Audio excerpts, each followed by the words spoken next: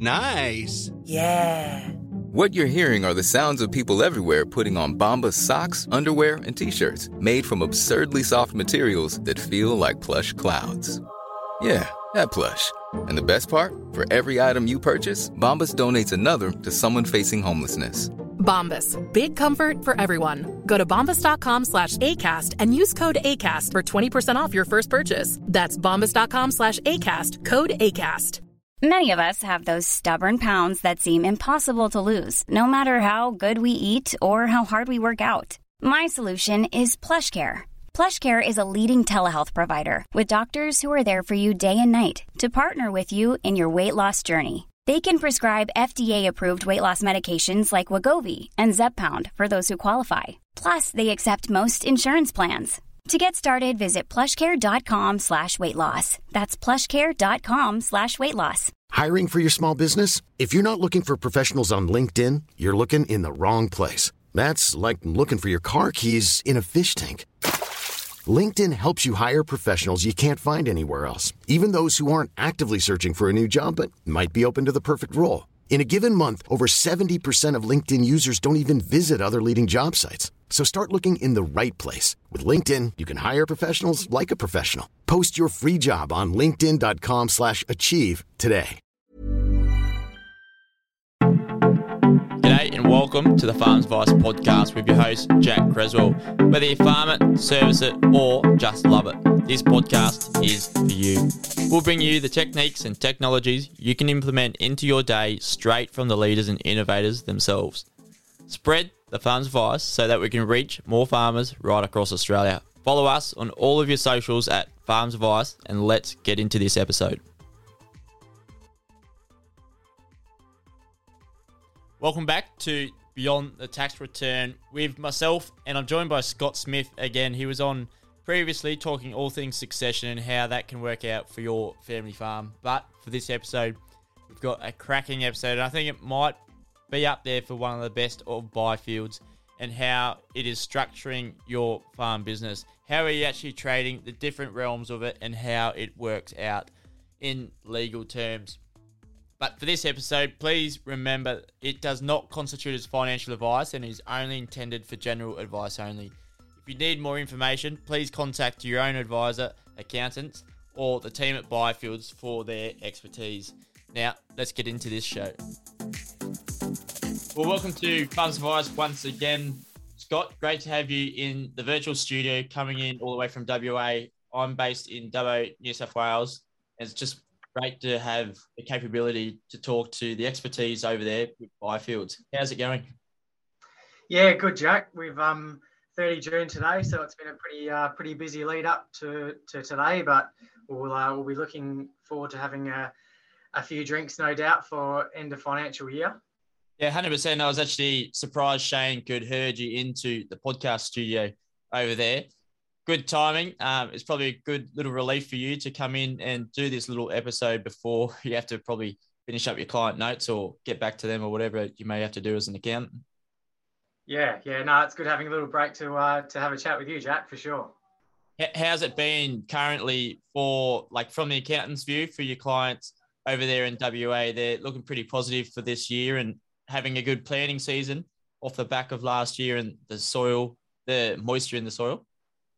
Yeah. Most people are tracking pretty well, to be honest. It's probably just the input prices that have gone right up that, is taking a bit of the cream off the top from last year's profits in terms of, people's bottom line there. So that's probably the main thing we're seeing when we're doing some of these updated tax estimates now, going through and having a look at people's, actual spend compared to budget and often it's been a lot higher. So in most cases it's been a lot probably compared to last year, sort of fertilizer costs, double, even tripled in a lot of cases. So just inputs a lot higher, but hopefully the grain proceeds, grain price holds on and it you can still make money on those high input prices if the grain price holds up. Yeah, well, I think to have that reward at the end of it will be really good as long as it can stay up there. Beef and sheep, livestock sector's going really well as well, pumping along. Wool's probably back a little bit across the board. But great to have you in. Last year, you were in here talking all things succession back in August, I believe.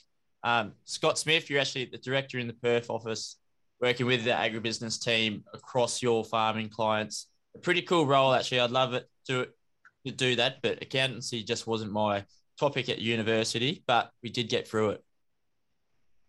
Now, yeah, it's not for everyone, Jack. No, not everyone's a bean counting nerd. So no, that's why I like to leave it up to the experts like yourself. But enough about all of that. Let's get down to agribusiness and talk about what we're going to get through on this episode. Had some great topics so far, but we'll be diving a little bit deeper. We've touched on this topic previously a smidgen, but for these sort of topical questions, areas where people actually want to dive into it a bit more, how they can set up their own operation, business, legally versus management. What are we going to be talking about today, Scott, if you haven't guessed it already? Probably talking more so on the legal side of things, so the actual underlying trading structure that you run your farm under. So not necessarily the the overall sort of management hierarchy and how everyone fits in that, within the internal management of the farm. It's probably more so the actual formal legal role that you hold within the farming business and what legal structures that you're actually trading under. So just before we get into it though, give us a brief outline, the difference between talking about the management hierarchy within your trading structure versus where we're going today with legal. So I guess when I'm talking about management hierarchy, I guess I'm talking about, within the farm operation, you'll have, your casual workers, you have your full-timers, you'll have sons and daughters on the farm, you'll have, mum and dad. Each person has their own role from a day-to-day management point of view on the farm.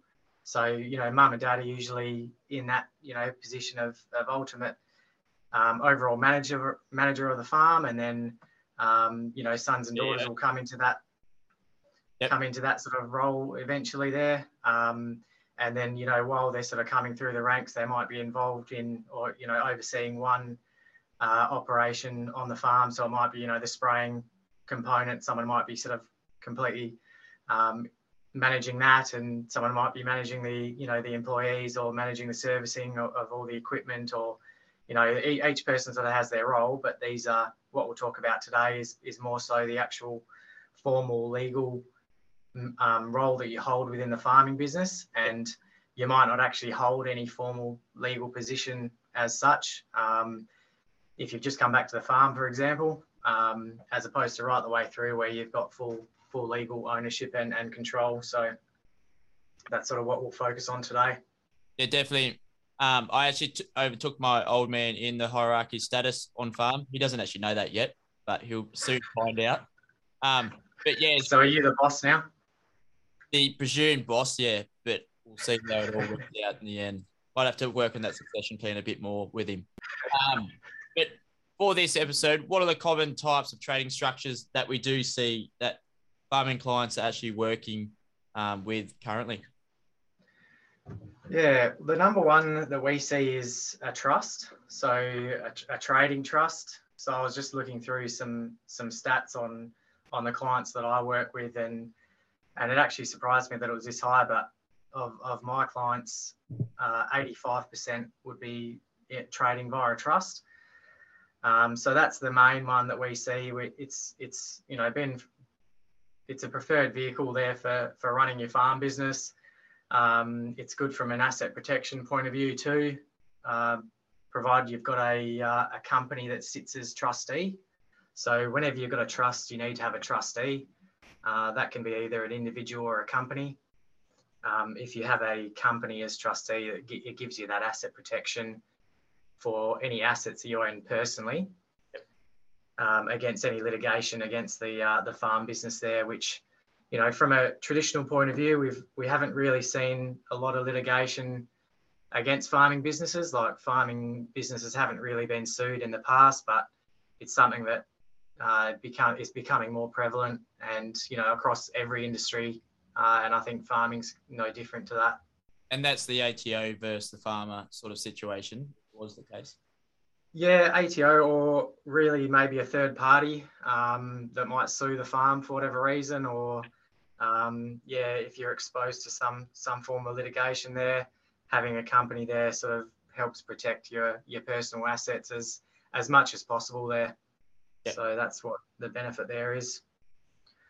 So looking back, that's probably number one that we see as a trust. And then going down, the next one will be a partnership. So probably seeing, this is probably, would have been the traditional structure probably 20 or 30 years ago. Might have been sort of a mum and dad type partnership there. There's still going to be a lot of these around. Of my client list, I've got about 12% that are in a partnership structure.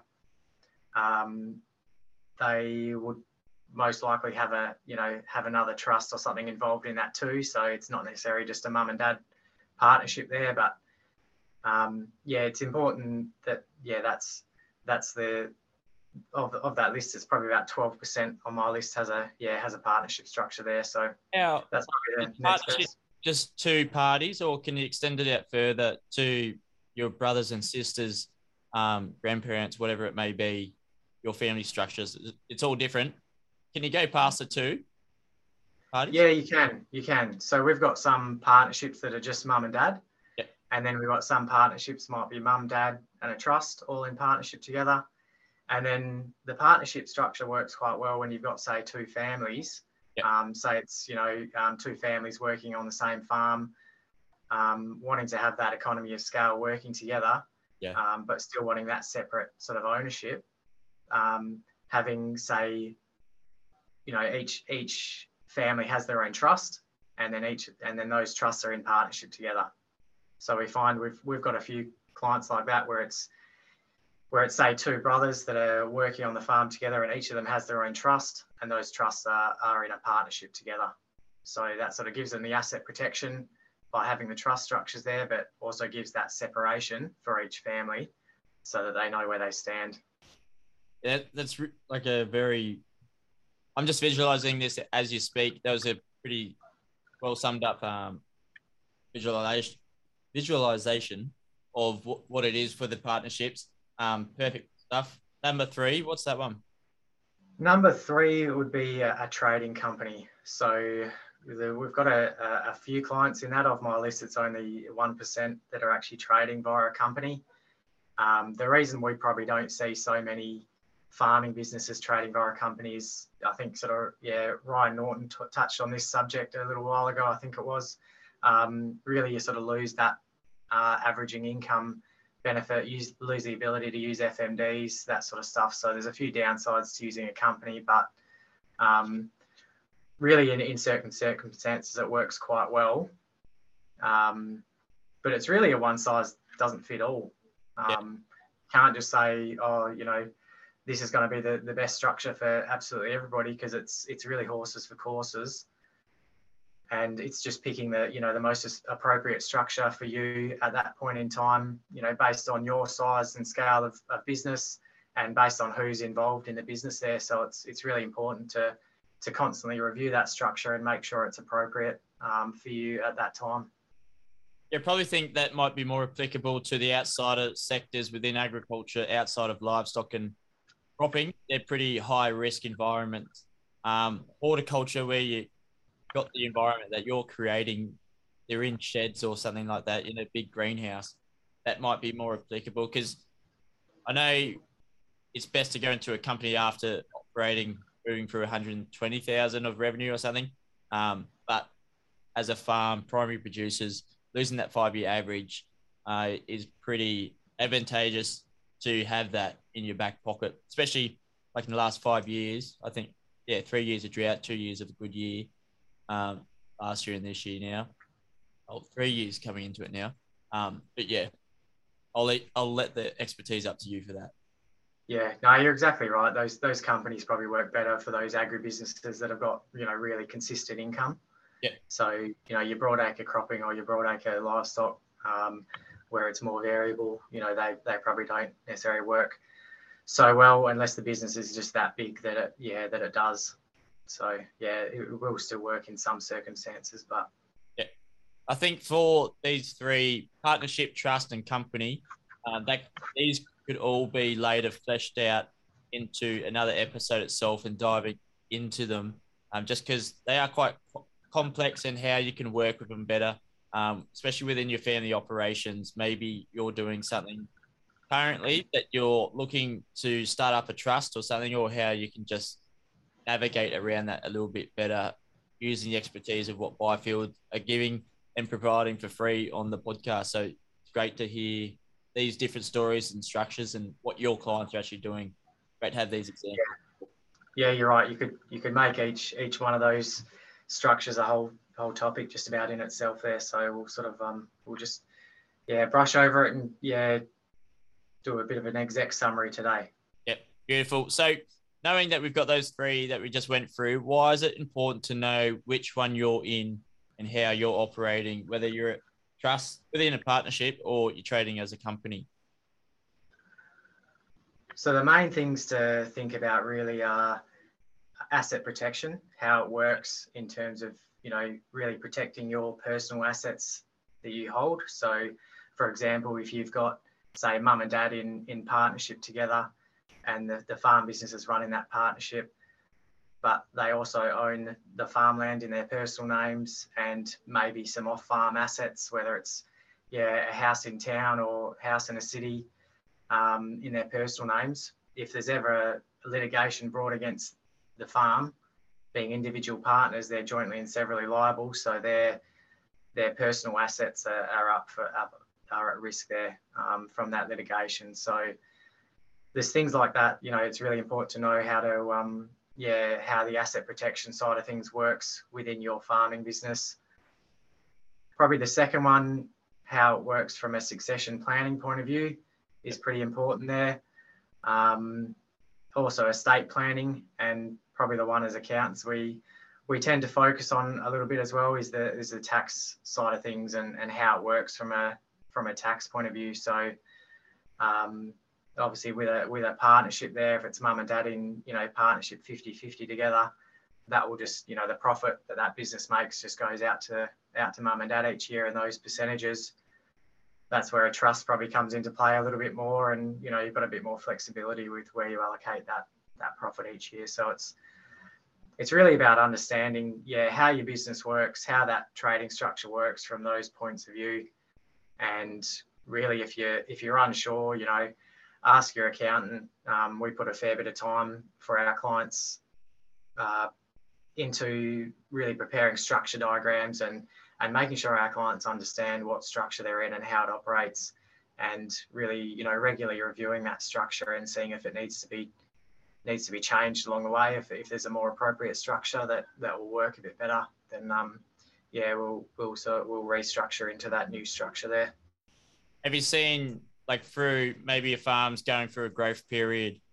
I don't know, we're talking like we're coming out of Silicon Valley, but like over time, 10 years, if they've expanded, bought out their neighbours and whatnot, have you seen that clients are actually changing, having a look at how they've structured themselves and how they can better utilise their own tax management skills and yourself? Yeah, I've got one example that really springs to mind. We've got a client that is basically mum and dad working the farm, but they run a really profitable farm business, has expanded over the course of time, is a really big operation now. They were previously running as a trust. Yep. All the profit was getting allocated out to them, so they had call it $1 million worth of profit per year was getting allocated out to mum and dad. So essentially mum and dad had sort of 500,000 of profit each year. So obviously paying a significant amount of tax, and they were really reinvesting all that profit back in the business, which is great because they were growing the business. But that trust structure, we've moved them into a trading company now. So because their income was so high and they were so profitable, and because they were reinvesting all the profits back into the business, at that point, a trading company was more appropriate for them, and it saved a lot of tax, and they're able to just, cap all their tax at that company rate of 25% now, and just reinvest the profits back into the farm, which is what they were always doing. But they're not having to pay tax in their personal names first and then reinvest it back after that. So it's, for that. What sort of difference did they make on top of the 26%? 26, 25?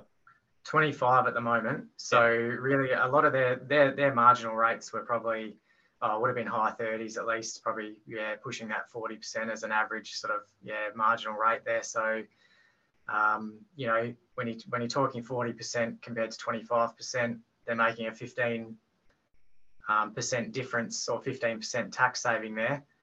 So, on $1 million of profit, that's 150,000 each year of tax that they've saved, and that they're reinvesting back in their business rather than going straight to the tax man there. So, obviously, that's not going to suit that's a pretty high performing client, and they're a really high performing business. So it's not going to suit every farm business there. But that's one example of how just correct structuring can save a significant amount of tax and still cover off those other important aspects, being the asset protection, the succession planning, and the estate planning, because they're things that we don't, as accountants, sometimes we drift towards the tax management side of things a bit too much, but it's really important that we cover off those other aspects too, to make sure that structure is the right one for our clients.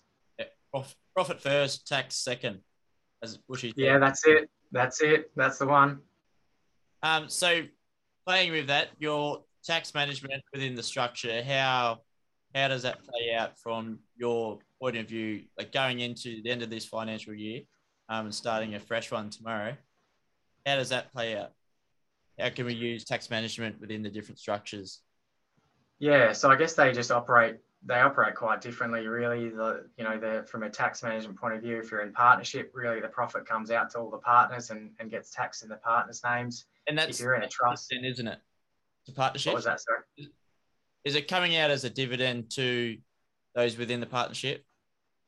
It's really coming out just as primary production income, just as a partnership distribution, essentially. So it's really income that lands in that person's name, as if that farm business was operated in their, as a sole trader or in their personal name, essentially there. So, so that's the partnership. A trust, you've got an ability to allocate that out each year. You decide who gets which allocation if you're in a discretionary trust there. So that works quite well if say someone's got a wage income or had a big capital gain in their name one year, you want to direct some income away from that person for that year. So that works quite well. And then a company really just gets taxed at that flat 25% rate. So a company works quite well if you're reinvesting all of the profits back into the farm. If you're drawing all the profits out of the farm and buying houses in cities or buying personal investments with it, then a company doesn't really work, because you've got to really pay dividends out, and you end up paying the same amount of tax anyway. So well, each to their own. Every farm's different, and how they work around it, their different structures as well. But one that's probably shaking up the industry or individual farms, I actually came back at the average age of 27 to our family farm after being overseas for a bit.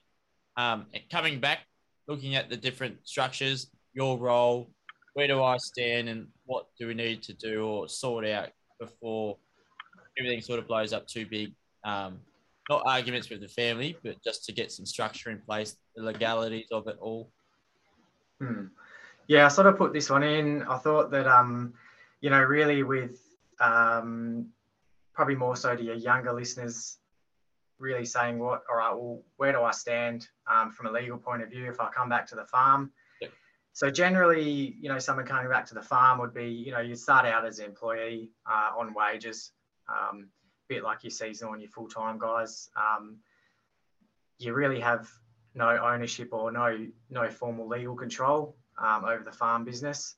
You might have some management control, from a hierarchy point of view, but from a legal point of view, you're basically just an employee, and you don't have that formal control. Then you might go up to, say, manager level, where you've made a longer term commitment to the farm. You might have been on the farm for 5 or 10 years now. You're committed long term. You might start taking, say, drawings as opposed to wages. We find that works a bit better in terms of wages at that point. you might take a profit share for if if the business is run via a trust, you might get a profit share at that point. So you might get distributed some income rather than paid a wage. So that's to us, that's sort of more of an indication that, someone's made a long-term commitment to the farm and that, drawings are a bit more appropriate than paying them a wage. How dive into the next one, drawings, how's that set up, and how's that work for younger farmers, both male and female, sons and daughters returning to the farm? Is that like you just get paid drawings as if like it's your wage coming through? Yeah, pretty much. From a day-to-day basis, you still get the amount come out from the farm bank account into your bank account just as a payment. Usually a regular payment, either fortnightly or monthly. Straight into your account. So from a practical day-to-day point of view, probably doesn't change too much. It's more so the background, how it's all treated from a tax point of view. Your wages, that's obviously got to go through all single touch payroll and had tax taken out of it and everything like that. Whereas your drawings really just comes out of the pool of money of the farm business there, and then you'd usually get a profit allocation at the end of the year to sort of offset those drawings really, and really so the farm gets a tax benefit from using up your low rates of tax and that sort of stuff. So you're sort of starting to share the tax burden for the farm business. So is that more frequent than what you would see for wages, probably for the higher roles of what farm managers are currently doing? Probably only seeing sort of drawings and that profit share for family members. Yeah. I think generally we'll see, those farm managers if they're unrelated, they'd still be an employee in most cases. They'd be a highly paid employee and there'd be other perks they get along the way. But generally they wouldn't, we wouldn't sort of involve them in the actual, as a distribution from the trust. They might get like a harvest bonus or something like that. If it's been a good year, where they get a bit more at the end, but that'll still be really wages. So but that's based around sort of sweat equity for the sons and daughters coming back to the farm, knowing that they're one day going to succeed the farm, take it over and run it themselves as the owner. Yeah, that's right. So there's sometimes you've got to put in those hard yards to start with, and that's the decision you make when you really go back to the farm. You might be foregoing a really high wage. You might have been on the mines, or you might have been doing something else, and you forgo that high wage to come back to the farm. But that's really with a long-term view of eventually taking it over and inheriting a very large or substantially big asset there, in lieu of not getting the wages throughout the course of time. Yep. What about superannuation? How's that work with drawings? Is it just the same as if you were in wages? Yeah, pretty much the same. So each person really has their maximum limit that they can put into super, and either claim a deduction for it or not claim a deduction for it if you don't need to, sort of thing. So really that's 27,500, and that applies whether you're on wages or whether you're getting drawings or all that. So usually if you're on wages, you have to get that superannuation guarantee taken out of your wages at the moment. So that goes straight into your super fund and contributes to that 27,500 cap. Whereas if you're on drawings and you're getting a profit share, generally that'll just go in as a lump sum, or could go in as a lump sum, or they might, it's really a decision for the farm business at that point to say, all right, well, do we put $5,000 in for John, who's been on the farm for 5-10 years now? Do we start topping his super up? And usually claiming it as a tax deduction works quite well. And pull me up if I'm going too left of field with any of these questions. I feel like I'm just one-on-one with you getting the advice. But that's a great advantage of a podcast. It's spreading the word of Farms Advice. I've lost it now. Anyway, let's carry on. Sure, I'll round about to it later on. But yeah, diving into the next one for director, how's this work? Yeah, so at this point, this is probably where you'd first start coming in and having a formal position of control. So usually this would be someone who's been on the farm for a long time now, probably 10, 15 years potentially there, and you'd come in as a director of either the company, if it's a trading company, or more likely director of the trustee company of the trust, of the trading trust there. So that being a director, it gives you a formal seat at the table. So generally, the directors of the trustee company would be mum, dad, and then they'd bring daughter or son in who's been on the farm for a long time. So it'd really be the three people making, I guess that's a bit of a milestone in terms of the long-term succession of the farm. Is really, that's usually the first step is coming in as a director. Important that you know what the implications are for coming in as a director. We've got a good fact sheet on the website which has all the really what the roles and responsibilities are of becoming a director. So yeah, it's one that the people should check out. If they go to our website there, they can have a look at that. But it's important you go in with your eyes open in that regard, because you're potentially opening yourself up for some litigation there if you don't do the right thing. And yeah, so really that's coming in as a director.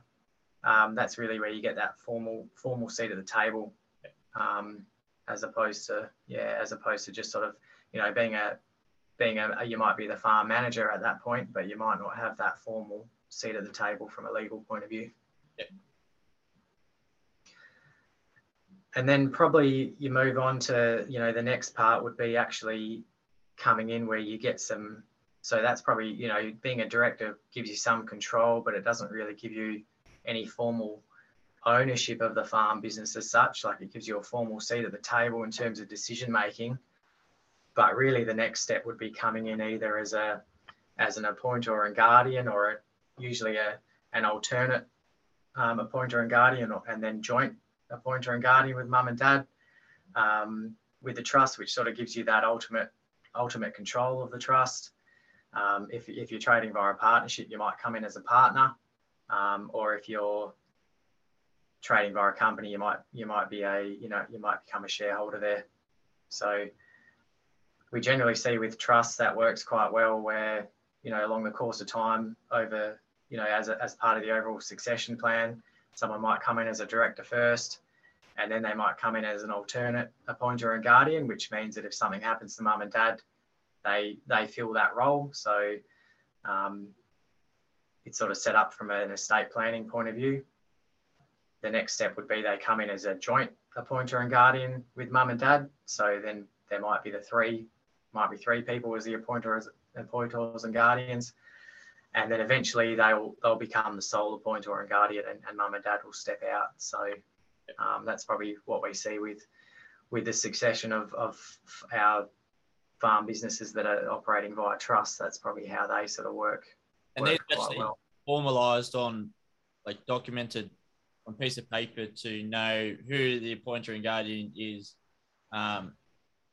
If the parents were to move off, or more serious risk of injury or death on the farm? Yeah, so you do a formal deed of appointment. Yep. So yeah, for each trust, you do a deed of appointment which says, yeah, you're bringing in, this person as the alternate or joint, appointer and guardian at that point, and then that basically formalises that position. And yeah, if something did happen to mum and dad, then it's all set up, ready to go, and they just take control of that farming business there. So that's probably important to note as well, that anything like that sort of sits outside of an estate as well. So if you're doing it via a deed in a trust there, there's no contesting that via sort of mum and dad's estate. So it feels a bit more watertight than transferring that position of control via their estate there. So yeah, I think that's what a lot of farms across the country would be looking for: watertight security, and just setting yourselves up. I'd imagine there'd be a lot out there that haven't done that. I don't even know if we've done that ourselves. But having that person and that level of safety net, probably what all farms are looking for or wanting as well. So for this going on, what's the difference between ownership and our trading structures on farm? Yeah, so I think this is an important distinction to make, because often the plant, equipment, livestock, growing crops, that's owned by the trading entity, but often the land is actually owned by someone else or by some other entity. So often they're two separate things. So for example, you might have, say, a trading trust that owns the plant, equipment, livestock, growing crops, but then the underlying land might actually be owned by a separate landholding trust. So you might come in as a controller, even as an appointer and guardian of, the trading business, being the trading trust, but that doesn't give you necessarily any entitlement to the underlying land, which could be owned by a separate trust or separate people there. So, you could have a trading business that is, the trading business is run by a trust, but mum and dad own the land in their personal names. So if you come in as a controller of that trust, that doesn't give you any ownership of the underlying land itself. So I think it's important to understand that, there's sometimes a difference there, or a difference between the ownership and the trading structure there. So yeah, I think all of that and splitting it up does look quite complex, but from your view, it's quite easy getting in and establishing this of the ownership and the trading structure, who may own the equipment, the livestock, or actually the crop value. Yeah. Generally, when we can really determine that by looking at the underlying financial and legal structure there, we can see where everything's owned. Over here in the West, we can do title searches, and we can actually look up who owns the farmland, and we usually do that for all of our clients. And we have a landholding summary that we prepare, so we know where all the farmland's owned, and then we'll present that to our clients so that they understand where everything is owned and who controls what, and probably more so for the younger generation as well, sort of starting to get them involved and get them understanding how it all fits together. Yeah, I'd imagine getting the younger generation on and just running through these structures earlier the better. We've been saying as a trend right through beyond the tax return series with yourself at Byfields. Earlier the better, or not? Yeah, I think that's exactly right. The sooner you can, bring son or daughter along to those, if you're having a meeting with the accountant or with your bank manager or with the farm consultant, the sooner they get involved in those meetings, the more understanding they're going to have, and probably the better farm managers and better business owners they're going to actually be in the future. Yep. You're going to actually equip them with the tools to succeed. So I think the sooner that you can get them involved in those meetings and get them to understand sort of how it all fits together, what the trading structure is, what the land owning structure is, and getting them to know how it all fits together, I think is really important. It's going to give them the tools to succeed. Yeah, absolutely. There's a lot of elements that go into running a farm. You can just produce sheep, cattle, your crops all year round, and the same varieties and same amount each year, but getting into complexities of what this is and seeing how you can operate that little bit better, or just see if maybe a different structure from this episode that you've raised. You might go to your accountant now and just double check, or just double check with your partnership, your trust, whoever may be within that as well. Is pretty important to know what's going on, and don't sleep on it. I think we were saying with one of you from Byfields, just every few years, just have a little refresh of what's going on in your business operations as well. yeah, it's good to review that overall structure. Yeah, probably every couple of years at least. Just make sure it's still appropriate.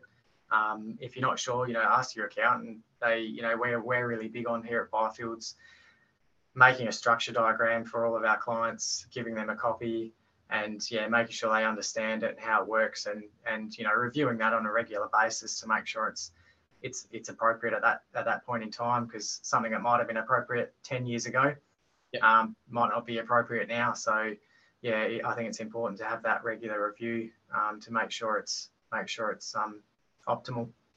Yeah, it seems to be changing a lot quicker, especially with government's policies, whatever may take place that impacts the farm from the bottom, from the top, really, within Parliament. But for yourself, why is it important for ownership structure to get it right from the start? We just spoke about getting stuck into it, getting started, take action now, but what are a couple of points on that? Yeah, I think probably the question we get asked a lot is when someone's sitting at the real estate agent's desk and they're ready to sign up the new farm purchase, and they've got all the inks all on the contract, and they're ready to sign on the dotted line, and they give us a call and they ask, what entity or who should we buy this new farm in, and ideally we'd like a bit more notice than that, but in practice that happens probably a bit too much. But yeah, we put a lot of care and a lot of consideration into making sure that particularly for land purchases, making sure that goes into the right entity to start with, because it can save a lot of dramas down the track. If you get it right to start with, and it's not in the wrong names. Like, for example, I've got a client that thought they were doing the right thing, bought some more farmland, bought it in dad and son's name as jointly there. Dad's now sort of moved away from the farm, but still has ownership over 50% of that farm block. So we've got to then try and get that into son's name. And really the two big things, or the two big costs of whenever you're moving farmland is really stamp duty and capital gains tax. Or they're the two big, capital gains tax will be across Australia. I don't know what the stamp duty laws are in that over in the east there. But yeah, it's something we've got to be pretty conscious of, is stamp duty. So had they sort of bought that, say in a trust, control of that could have been passed on to son pretty easily, without incurring those big costs there. So there's things that we can do. We can look to apply some small business capital gains tax exemptions, or we've got some family farm exemptions here in the West for the stamp duty component that we can look to apply, but just means it's, you've got to jump through quite a few hoops to get them sometimes, and sometimes they are restrictive. And people are locked out from actually accessing those ones. So it's a hell of a lot easier just getting that structure right to start with, and taking the time to consider it, before you're sitting at the real estate agent, just ready to sign up that purchase contract. Yeah, absolutely. Have all your crops in line before you get going on that one. That's right. One just quickly, not on the blueprint we've gone through today, but a younger person coming on farm and they're looking to buy into the farm and the overall sort of ownership and the structure of it. What are people doing, or what's an example? Like, are they working? I know each year you receive a percentage of the farm. Is that a way that people are buying into the farm rather than having huge outlays on the day of retirement, 65, your parents retire, you hand over millions or whatever the agreement may be? Is that a thing, an option for younger people within family? Yeah. I mean, probably what we see is, you're right. We don't necessarily see that one big succession event where everything happens on the one day. Yeah. Generally, it will be, staggered over a period of time. We've got one succession plan that we're sort of doing at the moment where, for the first 5 years, the daughter was sort of involved in the farm there and involved with mum and dad in terms of decision making and just understanding how the farm business runs. Then, the next 5 to 10 years, they were brought in as a director, and so had that formal seat at the table. The next 5 years after that, they'll come in as a joint appointer and guardian with mum and dad, and then after that, they'll sort of eventually take over control of the whole business there. So it's sort of we find it works quite well if it's staggered over the course of time. It's not just one event as such, and every mum and dad walk out one day and hand the keys over. It's sort of it's usually spread out. Yeah, and like everything else within agriculture, nothing happens overnight. It's good to get that average over the time, but also maybe you want to cut out. You find out 5-10 years and it really isn't for you for that ownership, and maybe the structure needs to change, but that's another story and another day. Yeah, that's a whole another topic, isn't it? Really, so. No, mate, I think like today's blueprint of what structures are for Australian farms, agribusinesses, how they operate, and just knowing what they're doing, how they're set up, and communicating that to all involved, whether they're your sons and daughters in the family farm, they're coming back, or they're about to come back in a year or two or whatever. What are some take-home messages that someone can go home and actually implement or just use as motivation to improve their own operations? Yeah, I think my main take-home messages would be really know your structure and how what your involvement within that structure is. So particularly if you've come back on the farm and you want to know what the next steps are, and if you're in control of the farm, ask your accountant to pull out your structure diagram and show you how it all works, and ask the question, oh look, is this the best structure for us at the moment? Don't be afraid to ask those questions. Probably number 2 is really understanding the difference between your trading structure and your ownership structure. Often those things will be separate, and for good reason. Usually that's from an asset protection point of view. So I think understanding the difference between your trading and your ownership of the land. And probably the last one is, really take that time to, if you're making that big farm purchase, take the time to decide on the most appropriate purchase entity, because it's so much easier getting it right to start with than trying to move farmland later on. So. Yeah, absolutely. I think today's episode might even go into the Byfield's office and beat out the rest. I think Jack Hayes needs to be knocked off the podium. He's got the most listened. He's getting cocky. He's getting cocky with that big beard of his. He's just strutting that around the office right now, Jack. So yeah, I think so. A few Ned Kelly quotes have been at me across social media with that. He might need to be knocked off his perch. Probably the other thing I'll touch on is, we've got some really good resources on our website if people are keen. So really talking about, we've got a farmland ownership structures flyer, which we've put together, which is really a bit of a ready reckoner for those land purchases. Just bear in mind the stamp duty is going to be based on WA laws there. And there's some other good things on the website, other good free resources too. So check them out. Roles and responsibilities of company directors, employing staff and family members. And we've got a Dear Hope page for succession planning and that as well. So check it out. You might get some good stuff off there. So I'll add them into the show notes so people can actually go in, and farmers hate wasting time trying to look up stuff. I know it all too well.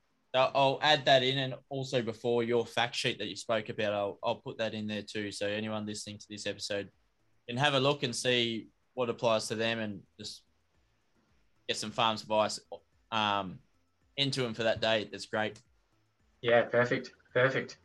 Well, Scott, we'll wrap it up there, mate. I think that was a cracking episode from succession into trading structures for farming businesses out within Australia. for yourself. Thanks for coming on. Grateful to have Byfields backing the podcast and doing the best and passing on some expertise. And I think you get a lot out of it by sharing your own word of what you've learned over your experiences individually. Also, as a team there at Byfields, it's great work and loving what's happening on the scenes. Yeah, great to be involved, Jack. Thanks for having us on again. Too easy. So for next time on Farms Advice podcast from Byfields on Beyond the Tax Return series, that was a mouthful. Who's coming on? Who can we? We've got Brant Jansen from our Northern office.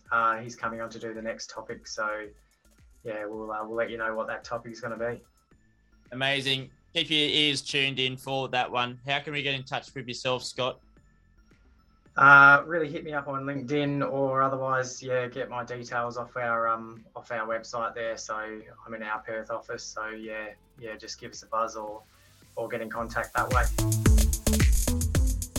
Thank you for tuning in to the Farms Advice podcast. It is produced by Adverturize Digital, the agribusiness marketing specialist. Go to farmsadvice.com.au for more information on this episode and the others before, and spread the farms advice. If you love this episode, please give us a review on Apple Podcasts and subscribe, as it helps other farmers find us too. But until then, next Tuesday, keep on farming.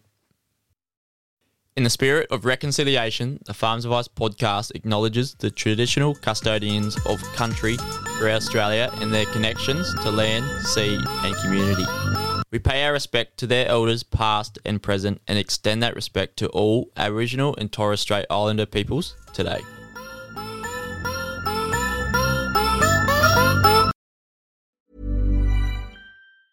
Ever catch yourself eating the same flavorless dinner 3 days in a row? Dreaming of something better? Well, HelloFresh is your guilt-free dream come true, baby. It's me, Keke Palmer.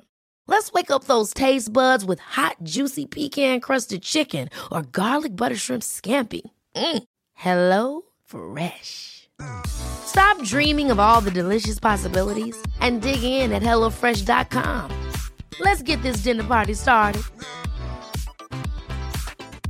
Hey, it's Paige DeSorbo from Giggly Squad. High quality fashion without the price tag. Say hello to Quince. I'm snagging high-end essentials like cozy cashmere sweaters, sleek leather jackets, fine jewelry, and so much more. With Quince being 50 to 80% less than similar brands. And they partner with factories that prioritize safe, ethical, and responsible manufacturing. I love that. Luxury quality within reach. Go to quince.com/style to get free shipping and 365-day returns on your next order. Quince.com/style. Imagine the softest sheets you've ever felt. Now imagine them getting even softer over time. That's what you'll feel with Boll & Branch's organic cotton sheets. In a recent customer survey, 96% replied that Boll & Branch sheets get softer with every wash. Start getting your best night's sleep in these sheets that get softer and softer for years to come. Try their sheets with a 30-night guarantee. Plus, get 15% off your first order at bollandbranch.com. Code BUTTERY. Exclusions apply. See site for details.